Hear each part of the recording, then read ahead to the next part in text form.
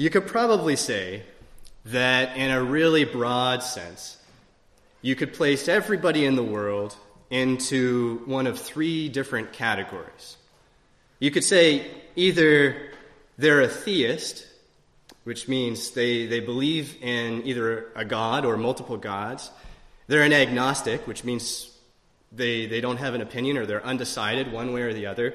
Or they're an atheist, which means that they would tell you they believe that there is no God.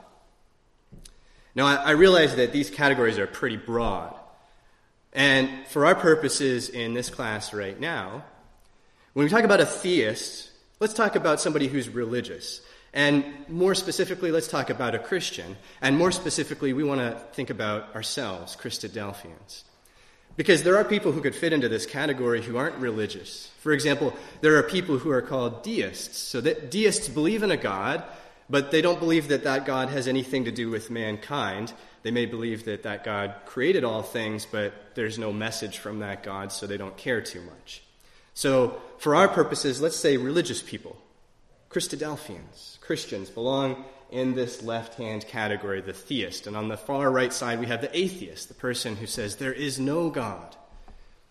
And in the middle, there's this large group of people, and there might be a lot of reasons why they're undecided. They might be on the fence, and they've looked at the evidence for God or the evidence that there is no God, and they're undecided. Or they may have been religious at one point or have been an atheist at one point, and over time they've just sort of gotten cynical and decided that they don't care. Whatever the reason, right now for this class, we really care about those two outside opposite categories, the two people who really most strongly disagree with each other, the theist and the atheist, or the Christadelphian and the atheist. Because there's one thing that these two groups have in common that really bind them together in a way you might not have realized. We talk sometimes about postmodernism, and that's the idea that there's no universal truth. There's no absolute truth. We've talked about it a lot, and at this point it's actually kind of an old subject, but a lot of people in that middle category who are agnostic might feel that way, that there's no absolute truth, that you can have something that is truth to you, and I can have something that's truth to me, and that our truths can even be opposite and opposed to each other, but because there's no greater truth, there's only self-truth, the truth that matters to the person. And both the Christadelphian and the atheist reject that idea. Because just like the religious person, the atheist also believes in an absolute universal truth. Both groups are looking for truth, and they care about it. And they believe there is the truth that you can find. And that's why they're willing to say either there is a God or there is no God. And that's why sometimes, quite often, you'll see people who were religious, they don't become agnostic, they go all the way to the other side and become atheists, or people who are atheists, and they all of a sudden believe in God, because the common binding characteristic is that they both care an awful lot about truth. Now, this first class, the title is The Atheist Delusion, and it's based on a book that was published in 2007. So the title is kind of a parody of this book, The God Delusion. And The God Delusion was written by a man named Richard Dawkins. Richard Dawkins is a professor of evolutionary biology at Oxford University, and he's one of the most famous new atheists in the world today. So a new atheist is sort of a more modern movement. The new atheists are a little bit different from regular atheists in that they actually are really outspoken and they're outspoken against religion. They think religion is really bad, and they attack it, and they spend a lot of time attacking it. And this is sort of what separates the new atheists from just general atheists. They're not content to just believe there is no God. They want to attack the people who believe that there is a God and try to change their mind. And so when this book was published in 2007, it was very controversial. It was very popular in some circles. It was what we would call polarizing. It created a lot of arguments. And if you were to read it, you'd find some main themes that run throughout it. And I'm gonna put these main themes up on the screen. These are not chapter headings in the book or subheadings or anything like that. These are just generally the main themes you would find in the book. So Richard Dawkins, some of his main messages in the book are these: that faith is blind, but that science is based on evidence. That science supports atheism and not Christianity. So in this book, even though Richard Dawkins is attacking religion and belief in a God in general, he's very specifically doesn't like Christianity and is attacking the Christian religion. That design is dead, otherwise you have to explain who designed the designer. That religion is dangerous. That nobody needs God to be moral. This was actually a slogan on the side of a bus in the UK at one time, good without God. And it would have famous people who were also atheists whose faces were on the side of the bus, and it would say so-and-so is good without God. And finally, that Christian claims about the person of Jesus are not true, and that his miracles violate the laws of nature. So these are some of the themes that run throughout this book. And so you can tell it's quite a heavy book, and it's got a lot of challenges for people who are religious, people like Christadelphians who do very much believe in God. And we're not going to be able to tackle every single one of these items in our classes this weekend, but we're going to cover a lot of them. And we're going to start at the beginning of this list. Richard Dawkins has said that faith is blind, but science is based on evidence. Now, I mentioned to you that these new atheists, like Professor Richard Dawkins, are very much militant. They're outspoken in their attacks on religion and on Christianity. And this is very much true of Richard Dawkins. I'm going to show you a quote where he talks about how much he dislikes faith, how bad he thinks faith is. This quote's quite old now. It's from 1997. But here are the kind of things that he has to say about faith. In a publication called The Humanist, he wrote, "It is fashionable to wax apocalyptic about the threat to humanity posed by the AIDS virus, mad cow disease, and many others, but I think a case can be made that faith is one of the world's great evils comparable to the smallpox virus, but harder to eradicate. Faith, being belief that isn't based on evidence, is the principal vice of any religion." Now, I don't know if you noticed, but just there he said that faith is just as bad as viruses that are destroying lives, that are killing hundreds and hundreds of thousands of people around the world. He says faith is that bad. And now he defines it as believing in something when there's no evidence. And Richard Dawkins, when he talks about religious beliefs and when he talks about faith, we start to see that he's now outside of his field of expertise, because this is not how we define religious faith at all. There's a word for that. We would call that blind faith, but that's not biblical faith. Now, I'm going to play for you a video clip. In 2007, The God Delusion was published. And later that same year, there was a debate between Richard Dawkins and another man named John Lennox. And John Lennox is a professor of mathematics and a historian of science, also at Oxford University. He also is a Christian apologist, which means he spends his time defending the Christian religion. And he debated Richard Dawkins on 2 occasions. And the first of those occasions was in 2007. And the subject of that first debate was the God Delusion, because it had just been published. And this video clip, it's about 2 minutes long. These two men are talking about faith and the nature of faith and what it means. And here's where things get tricky. I'm going to try to bring the laptop up here and put the microphone up against the speakers. We'll see how that works. Oh, thank you. That's way better. Thank you very much. All right, I apologize for the video quality here, but hopefully the sound is good. We'll find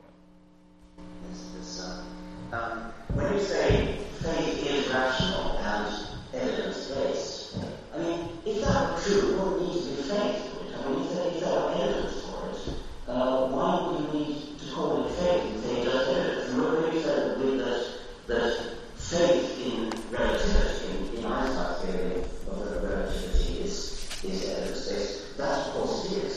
But the evidence is all important. I mean, Einstein's predictions fit in with observed fact and the whole body of theory.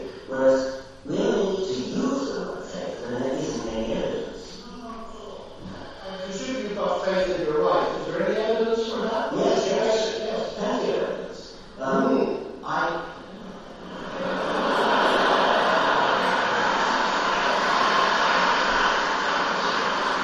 Let's generalize. No, I'm not my wife. Let's generalize. It's the same with Bible, Richard. It's the same with Bible. Let's say that in general, how do we know that somebody loves us? Okay? You could use the word faith for that, if you like, but it's not the right use of the word. Because you know why your wife loves you, because all sorts of little signs, little touches in the voice, little looks in the eye. That's the evidence. That's perfectly good evidence. That's not faith. Yes, it is. Well, okay, we're coming down to pure semantics. I think even if there's too much I can't be said. Explicitly, I have said. Let's go on. Which of these statements are now on? I don't understand.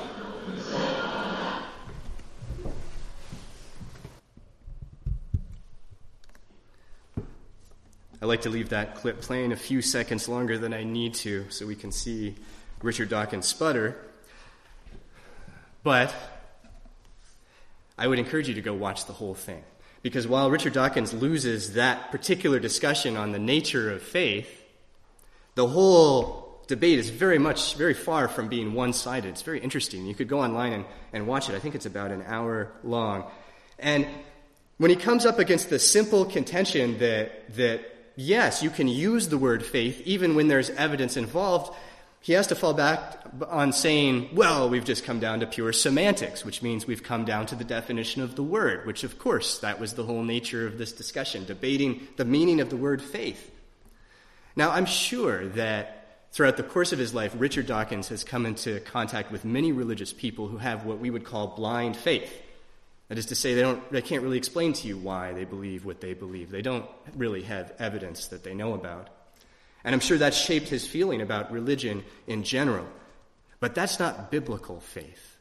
And I'd like you to come with me to Hebrews chapter 11. And of course, you might have guessed we might go here, the great chapter on faith. Hebrews chapter 11. I'm going to start reading from the beginning of the chapter in verse 1. I'm going to read the first 3 verses for context. I'll be reading from the ESV. Now faith is the assurance of things hoped for, the conviction of things not seen. For by it the people of old received their commendation. By faith we understand that the universe was created by the word of God, so that what is seen was not made out of things that are visible. Now, when I read verse 1, I read from the ESV, it said faith is the conviction of things not seen. Some of you are probably reading from the King James, and this was probably your memory verse as it was mine. It says faith in the King James is the evidence of things not seen. And that's a good translation of the word. That word for conviction or evidence in the Greek is alechos. And it means a proof or a test, like the act of presenting evidence of the truth of something. That's the very, very much tied in the Bible to the very definition of faith. Our faith is very much based upon evidence. Biblical faith, Christadelphian faith. You couldn't have it without the evidence. And the whole purpose of this series of classes as we go forward tonight and this weekend is to talk about that evidence. Evidence that God is real, that he exists. Evidence that Jesus was his son. And that at a point in time, a man really was raised from the dead, as incredible as that may seem. Evidence that what we have in front of us truly was preserved in a unique and special way to prove to us that it really is the Word of God. Evidence that the original Christian religion in its pure form is the one true religion that contains truth. And I'd like you to come with me to Romans chapter 1. Have a look at this. The Apostle Paul wrote this starting at verse 16 of Romans chapter 1. He said, I am not ashamed of the gospel, for it is the power of God for salvation to everyone who believes, to the Jew first and also to the Greek. For in it the righteousness of God is revealed from faith to faith, as it is written, the righteous shall live by faith. For the wrath of God is revealed from heaven against all ungodliness and unrighteousness of men, who by their unrighteousness suppress the truth. For what can be known about God is plain to them, because God has shown it to them. For his invisible attributes, namely his eternal power and divine nature, have been clearly perceived ever since the creation of the world in the things that have been made, so they are without excuse. Paul says, if you simply observe nature, you can see there the stamp of the Creator. God has shown it to you. This was deliberate. God put himself there for you to see in his very design of creation. So, if you ask the question, what is science? One correct answer would be, it's simply the observance of nature. It's observing nature, cataloging it, testing it. So, put another way, you could say that Paul said, through science, we can see the stamp of our Creator. We should be able to look at science and see God. Now, the title of this class, besides being based on the book The God Delusion, it really has two meanings, the Athiest delusion. And one of them is more obvious than the other. The first one, of course, is the one you might have thought, that atheists are deluded in their thinking. But the other less obvious meaning is that atheists have been deluding the world with a particular message. And the message is this, that science and religion are opposed to each other, that it's an ongoing battle between the two, and they cannot be reconciled. And one or the other must win, but they cannot live together in harmony. And just by saying science versus religion, that frames the subject in that way. And you hear that quite often today. Perhaps you've heard it in school. Now, let's do a mental exercise here. Let's imagine that somewhere in some remote part of the world, in a jungle somewhere, somebody left a brand new Ford truck. And then they took off, just left it there. And nearby is a tribe of aboriginals. And this tribe has no idea that anybody else exists in the world. They don't know anything about the rest of human society or technology or anything else. They're very primitive. But they stumble upon this brand new Ford truck. They can't even begin to explain it. It doesn't look like anything else in their environment. And let's imagine that whoever left it there left it with a tank full of gas and the keys in the ignition. So eventually, as they're playing around with it, they figure out how to turn it on and they figure out how to drive it. It's incredible. But they can't explain it. They can't even begin to explain it. What do they do? What do they say? Well, the same thing that ancient humans did for hundreds of years. They say, it's magic. And they say, it's a god. And they worship the truck. And on the front of it are the letters F-O-R-D in a language they don't know, they can't understand. So this is Ford the god, and they worship the truck as a god. Isn't that what happened for hundreds of years in ancient human history and many societies? But let's imagine that over time, they're actually able to figure it out. They can actually reverse engineer the truck, take it all apart, they figure out how it works, and they can then put it back together, maybe even build a new one. They understand the mechanics of how the truck works. What do they do now? Well, they realized, they took it apart, there was no God. They got down to the smallest piece, they didn't find God in the truck. So not only do they say, this truck is not a God, they say, this truck didn't have a creator. It just happened. There was no mind behind this truck. Despite the fact that it clearly was designed for a specific, unique purpose, no mind behind it, because we can explain how it works. We can explain the mechanics of it. Now, you and I know that's ridiculous because we have more knowledge. We know that, well, Henry Ford didn't design this truck that you see on the screen, but certainly a team of engineers at Ford did. We know that there were many minds behind the design of this truck. And it seems ridiculous to us that somebody could look at something like that and say, no, nobody created this. But of course, you see where I'm going here. Because that's exactly what atheists are saying. That just because we can explain many things about the universe, the mechanics of how it works, that means that there wasn't a mind behind it all. Because we can explain how it works. But the reality is those two things are not related at all. Just because you can explain how something works does not mean that there wasn't a mind that created that thing. but atheists have been convincing the world that science and religion are opposed for a long time now. And I think it all started back in the year 1860. In 1860, Darwin published his On the Origin of the Species. And of course, that was quite a controversial thing when that came out. The concept of evolution was introduced to the world, and people had very strong feelings about it, one way or the other. And later that same year in 1860, there was a famous debate that took place between two men. And those men were, on your left, Reverend Samuel Wilberforce, known as Soapy Sam. He was known as one of the best public speakers of his day, but apparently quite pretentious, which is why he was called Soapy Sam. And on the right, we have T.H. Huxley, Thomas Henry Huxley, known also as Darwin's Bulldog. And these two were going to debate the merits of the theory of evolution in this famous debate.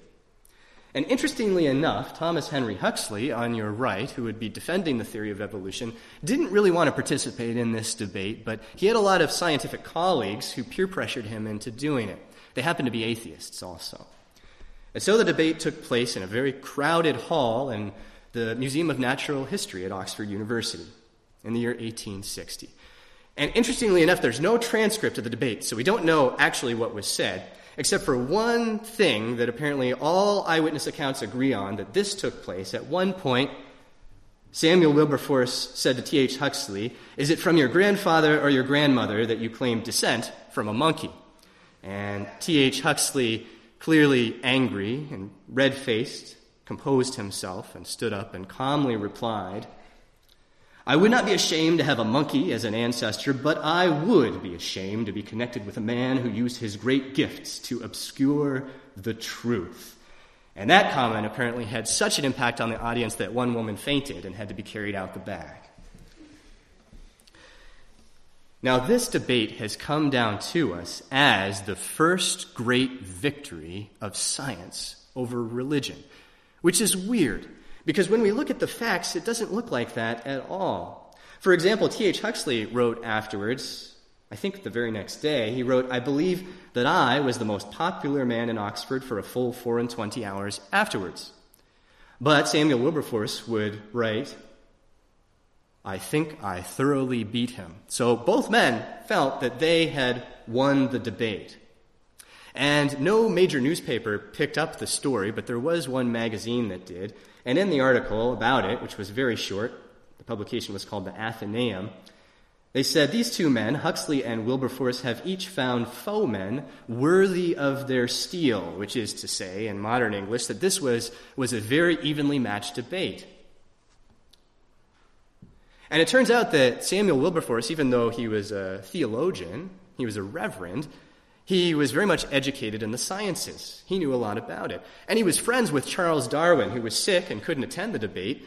And later, Samuel Wilberforce would write a review of Charles Darwin's On the Origin of the Species.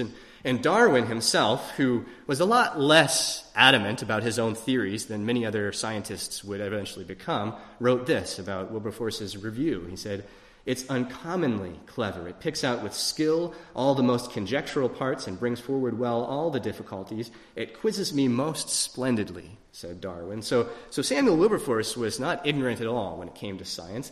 And from all factual references that we have, this was a pretty evenly matched debate. So why then has this come down to us through history as the first great victory of science over religion?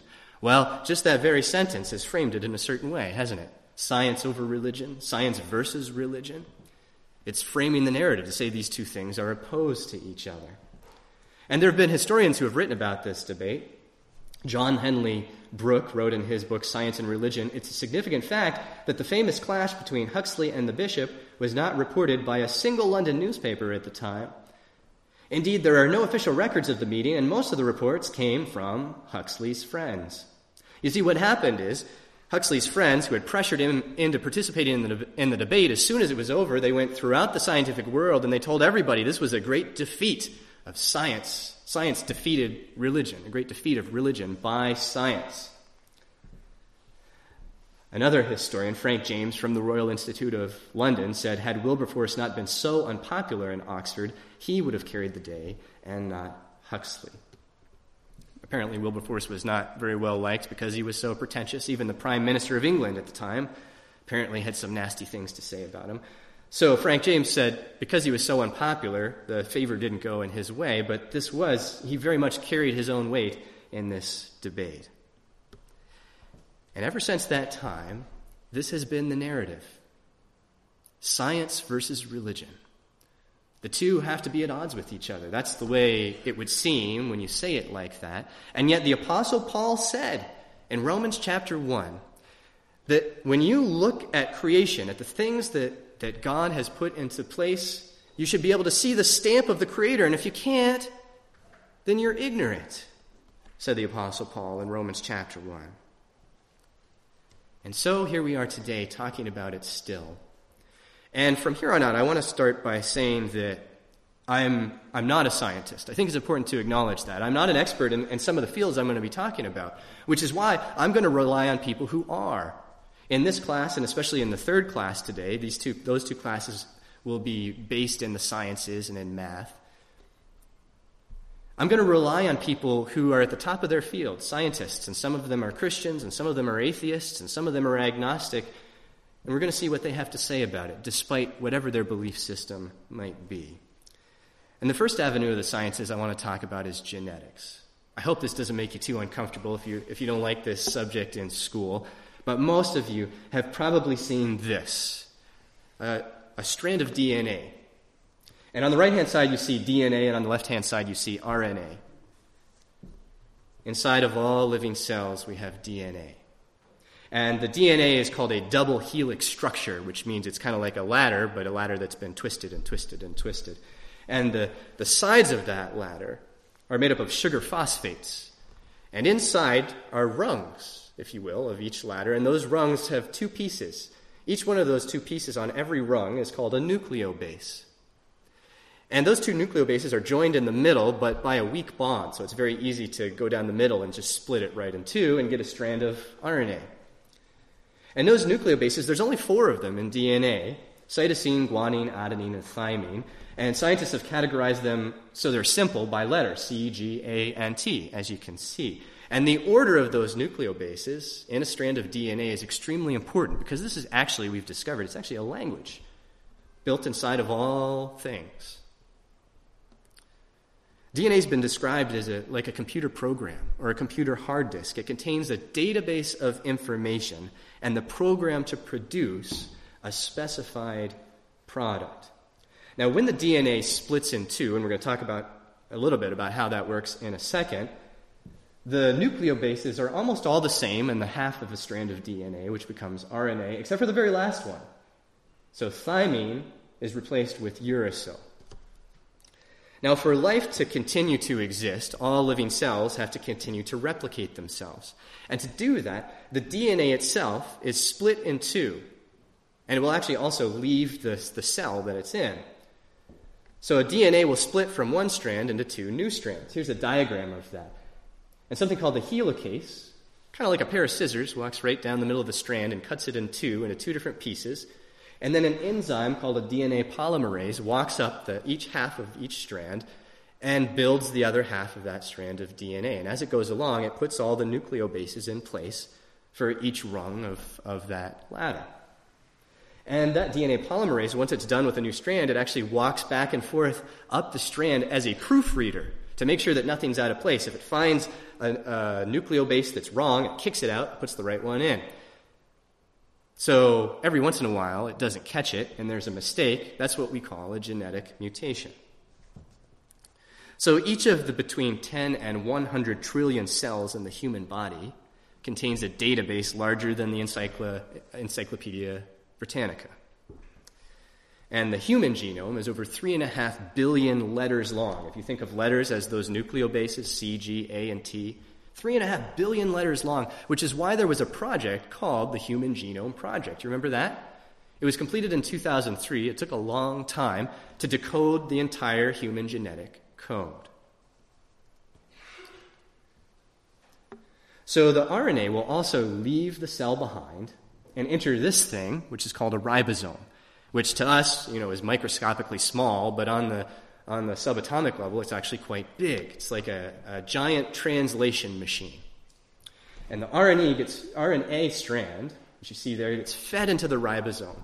And as it gets fed in, the ribosome reads every single nucleobase like a letter, like it's translating a code as it comes along. And every single piece that it sees is the next piece of the recipe for protein that is being created. And as this happens, proteins are being created within the ribosome. But here's where it gets really interesting. You cannot have DNA without first having proteins. But you can't create proteins without having DNA as the recipe. You see, the two cannot exist without each other.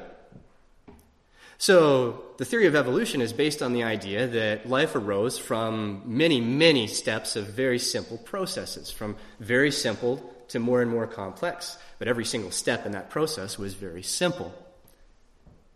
Well, this presents a problem to that, because at a certain point, you get what you might have heard before, the term irreducible complexity. It's the old question, which came first, the chicken or the egg? Because you can't have DNA without proteins, but you can't create proteins without DNA, which would suggest at some point there was a chemist involved, a mind, to put these two things together for the first time. And if you think that maybe I don't know what I'm talking about because I'm not a scientist, let's rely on some scientists. The man who was the leader of the Human Genome Project was a man named Francis Collins. And in 2003, it was publicly announced that the project was completed. And at the public announcement of the completion of the Human Genome Project, this is what Francis Collins had to say to the press. It is humbling for me and awe-inspiring to realize that we have caught the first glimpse of our own instruction book, previously known only to God. You see, Francis Collins is and was a Christian, not in spite of his professional work, but because of what he saw. He's on the breaking edge of the work in genetics, and everything he saw proved to him that there must have been a mind behind it all. Now, before the advent of some of the more popular new atheists like Richard Dawkins, one of the most well-respected atheists in the world was a man named Anthony Flew. And in 2003, Anthony Flew was pretty old, and he'd spent his entire career being an advocate for atheism. But in 2004, he switched teams. He changed his mind, and he said, "I'm not an atheist anymore." And here's what he said in an interview with ABC News in 2003. He said, "My whole life has been guided by the principle of Plato's Socrates. Follow the evidence wherever it leads." Now, I like this quote. I think it's a very intellectually honest one. If you're really looking for truth, then you're going to be all consumed by the evidence, and you're going to follow it in whatever direction it leads. So he says, "I've always said, wherever the evidence takes me, that's where I'll go." And you see the title of this interview, "Famous Atheist Now Believes in God." And it's no coincidence that this happened in 2004, right after the completion of the Human Genome Project, because at a symposium a little bit later, this is what he had to say, the reason why. He said, "What I think the DNA material has done is show that intelligence must have been involved in getting these extraordinarily diverse elements together. The enormous complexity by which the results were achieved looked to me like the work of intelligence." And he said there must have been a mind behind it all. Now, to be fair to you right now, Anthony Flew didn't become a Christian. He became what I described earlier, a deist. Somebody who believes that there must be a God, but that God doesn't speak to us now. So he wasn't religious in that sense. But you can imagine how this affected the new atheist community at the time. They were not very happy with Anthony Flew making this announcement. And Richard Dawkins and Christopher Hitchens and others, well, they said this once great mind has gone senile and soft, and it's a real tragedy. But if you were to go back and watch YouTube videos of clips, interviews with Anthony Flew at this time, you find that this guy at this time in his life, when he changed and said, "I'm no longer an atheist," he was anything but senile. You'll find him eloquent and intelligent. He died in 2010. But he died believing in God because of where the evidence led in the genetic field. Now I want to switch to another avenue of science, This is physics at the big sense, and the big sense. We're looking at the whole universe now. And I don't even pretend to be able to explain this equation to you, but this is one of Einstein's field equations. And right in the middle of it is this symbol, this one here. It's the Greek symbol lambda. And in this field equation, it represents the value of the energy density of the vacuum of space. And when Einstein came up with this equation, he believed that the universe was static. That means it's not moving, it's just sitting here in one place. Which means that that number, which is referred to as the cosmological constant, was 0. Einstein would later call this his single greatest blunder. Because later we discovered that the universe actually is not sitting still. It's not static, it's expanding. And in the 1990s, we discovered that not only is the universe expanding, it's accelerating in its expansion. So it's not expanding at a constant pace, it's expanding at an ever more rapid rate. Which means that this cosmological constant, representing the energy density in the vacuum of space, had to be something other than 0. And scientists don't know exactly what that number is. They've got a theory that it's something like this. 10 to the power of negative 120, which is an extremely infinitesimally small number. Whatever that number is, if it was just marginally larger or smaller, the universe we are in today would look nothing like the universe we're in today. It would either collapse upon itself or fly apart. That number has to be exactly what it is. This is what is referred to by many as the fine-tuning of the universe. And in a documentary called Particle Fever about the discovery of the Higgs boson, if you don't know about that, I'm going to tell you a little bit about it in a minute. One of the world's youngest and brightest physicists, named Nima Akani Hamed, says this about the cosmological constant. He says, it needs to have an extremely precise value, and if the value is different even by a tiny bit, it would radically change what the world looks like around us. If you saw a situation where a parameter has a very dangerous value, where if you change it a little bit, the world would change radically and we'd be dead, you would wonder where that came from. How is that possible? So just on the face of it, you would look at the situation and say, wow, someone really cared to put this parameter at just the right value so that we get to be here and that it's a pleasant universe. This is the sort of thing that really keeps you up at night. Now, I've looked into Nima Akani Hamed. I really wanted to know what his beliefs were. Is he an atheist? Is he religious? Is he agnostic? I couldn't find out. I don't know. But nevertheless, here's a scientist, a physicist at the top of his field saying this kind of stuff, man, I think about it all night long sometimes. It just seems like there must have been a mathematician behind it all. Now, if you've looked at the titles of these classes, you'll know that the third class is called The Language of Mathematics, so stay tuned for that one. I want to talk to you about something that's kind of a dangerous mindset sometimes for people who believe in God. It's a phrase. It's called God of the Gaps. God of the Gaps is the mindset that goes like this. You believe that whatever God has done, we're incapable of being able to explain it or comprehend it in any way. So, if we can't explain it, maybe that means God didn't do it. Now, we don't think that. We don't think that far through.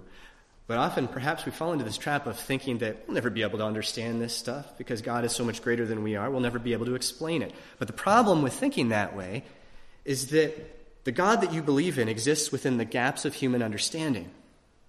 Things that we didn't know 100 years ago that we thought of as miraculous, we can now explain the mechanics of how those things work. So if this is the way you think, then the God you believe in is shrinking as scientific understanding grows. And so the important thing to understand is that God is the God of the whole show. And we might be able to explain some of what he's done. That doesn't mean he didn't design it. Just because those Aboriginals tore apart that Ford truck and there was no God inside doesn't mean that there is no God. Just because you can explain the mechanics of how the universe works doesn't mean there was a mind behind it all, especially when you look at every avenue of science and you see purpose there. That's the stamp of the Creator that Paul talked about. But every once in a while, we think, as a species, maybe as a scientific community thinks they're about to close the door, close the gap on some grand subject. Only to realize that, man, we really didn't know anything at all, did we? And this was the case with the discovery of the Higgs boson. We talked about the mass energy density and the vacuum of space, and the reality is in space, things move the way they shouldn't based on what we could see before the discovery of the Higgs boson. So there was theorized this field called a Higgs field by a scientist named Peter Higgs and some other scientists in the 1960s. Think of it kind of like just molasses, which would describe why things move slowly through space when it seems like they should move a lot faster. Some invisible field that we can't see. And if this were true, then he defined what the particle would look like that created this field. It was called the Higgs boson. It would look like this. It would have these characteristics. But it would be really hard to see. And it wasn't until modern times that we had the technology to be able to see it. And from 1998 to 2008, a Large Hadron Collider was built in Geneva, Switzerland. This is a 27-kilometer-long loop. It's a particle accelerator. It shoots particles around and around till they're almost the speed of light, and then it crashes them into each other, and it has very precise cameras that take pictures of what happens in a very minuscule fraction of a second in that moment when the explosion occurs. And finally, we had the technology to be able to see and discover the Higgs boson if it really exists. And they had to test it for a few years. It wasn't until 2012 when the first test was officially performed with the Large Hadron Collider. And around the world, scientists sat in rooms with televisions, sometimes in the middle of the night in some parts of the world, waiting to hear if they'd see it. And they did. They discovered the Higgs boson. And a lot was riding on the actual mass of this particle. If it was about 115 giga-electron volts, then it was going to go to prove one particular theory about the scope of the universe, called a body of theories called supersymmetry, which kind of says that every particle has another corresponding particle. We just haven't discovered them all yet. But if the mass of the Higgs boson was more like 140 giga-electron volts, then it was going to instead go to prove the multiverse series of theories. Maybe you've heard of the multiverse. This is the idea that there are an infinite number of other universes out there, and we just happen to be in the one that we're in, the one that supports life, but there are just an infinite number of others. That's the body of multiverse theories. And the mass of the Higgs boson was going to determine, and I cannot explain to you why, but was going to determine for many scientists which one of these theories was most likely true. So several weeks went by before they were able to actually go through all the results and confirm them. And it turned out to be right in the middle, 125 giga-electron volts, which meant that nobody knew anything anymore. All the theories had to be rewritten. Neither one of them was really accurate. And at the end of that documentary I told you about earlier, Particle Fever, which is all about the discovery of the Higgs boson, one of the scientists that's featured in it had this to say as he's driving home from just finding out that this is the mass of the Higgs boson. He's still struggling to comprehend it. He says, if this is true, the Higgs is about 125 GeV, and that means that almost all of my models are ruled out, which is pretty cool. Supersymmetry could still be true, but it would have to be a very strange version of the theory. If it's the multiverse, well, other universes would be amazing, of course, but it would also mean that no other new particles would be discovered. So anyway, we have something to do. Scientists can be weird sometimes. He was really excited about the fact that all of his theories were wrong and he had to start all over again. He said, well, we've got work to do. Because there are a lot of times when we realize how small and insignificant we are in our complexity when compared to our Creator, and how much we don't have figured out. And sometimes it seems like a gap is almost closed and then it gets blown wide open again. Now, we've talked a lot about science and several different scientific fields and the history of science. And you might be wondering, are we going to deal with evidence for the Bible at all, for the proof that the Bible is the inspired Word of God, that Jesus is the Son of God, that he really was resurrected from the dead? And the answer is yes. We're going to start with that tomorrow morning. And to segue into that, I want to show you another video clip. And this is a clip of the second debate that happened between the same two men you saw before, Richard Dawkins and John Lennox. This one happened in 2008 in the Oxford Museum of Natural History, the historic site where Samuel Wilberforce and T.H. Huxley had that debate in 1860, all those years ago. So have a listen, and then we'll close after we listen to this video that I think is just a little over 2 minutes long. Just to note, this video, I've spliced a few parts of it together to keep one theme of the conversation going. So just keep that in mind. There's one point where somebody says, well, of course it is. That's when I jumped forward in time. It doesn't relate to what was just said. Keep that in mind. Reading your book, The Delusion, you said that it's under scholarly dispute among historians that Jesus actually existed. Now, I'm checked with the ancient historians. That is not so. And historically, history is not natural science. But what I don't understand is this: why you would write something like that? I don't think it's a very important question whether Jesus existed. There are some historians, most historians think he did. Some They certainly do. I don't find an ancient historian that didn't. but I don't really care actually because it's petty. No, the basic question is it true or not? Yeah, that is the basic question. It is completely irrelevant. It's complicated, it's appropriate, it's happiness. That has nothing to do with words. Now, I agree with the fact that we need to know whether it's true. Yes. Now, when you look at history, let's see the time when maybe I look at the possibility that some historians think Jesus never existed. I take that back. Jesus existed. However, you're going to say that Jesus was born of a virgin, that Jesus walked on water, that he turned water into wine. That is palpably anti-scientific. There is no evidence for that. So when you say anti-scientific, I think it's not anti-scientific. What I mean by that is that if, we're doing science, we constantly have to keep in mind that at any moment there might be a little magic trick slipped in that will completely nullify the whole enterprise. Oh, I agree with that. So I think No, I'm not allowing that at all, because in order to recognize what the New Testament calls miracle, a special act of God, you must be living in a universe that has regularities that will be recognized. I agree with you entirely. That's exactly true. I wouldn't recognize it. Dead people are popping up all over the place. You would think it was very special. But the fact is, you need two things, not one.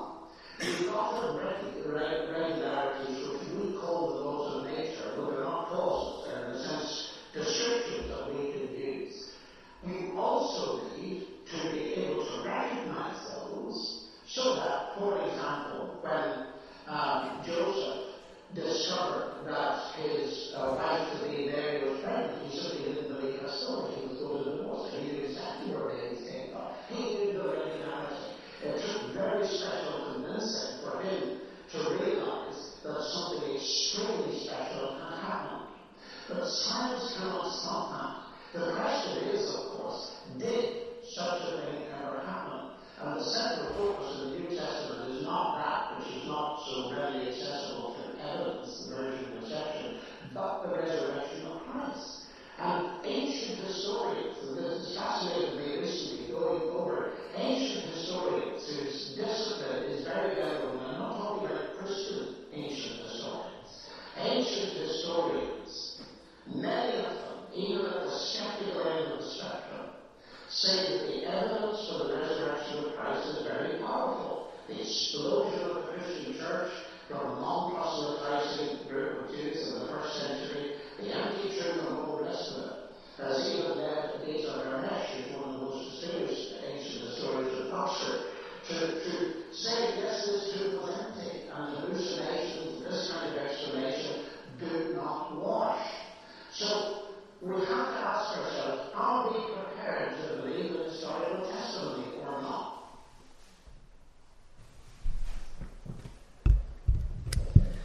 So we've just spent a lot of time talking about science and how we can see God in the natural world. and how science is not opposed to religion, that the two very much work in harmony. The Apostle Paul said that you should be able to, through science, see God. And we've seen how that is true in several areas of the sciences. But once we believe that there is a God, then we've still got a lot of questions in front of us. Like, did he speak to us? Is this book that we have in front of us reliable? Is it the Word of God? Was Jesus truly the Son of God, or just a regular historical figure? And that last one is where we're going to start our thoughts tomorrow morning.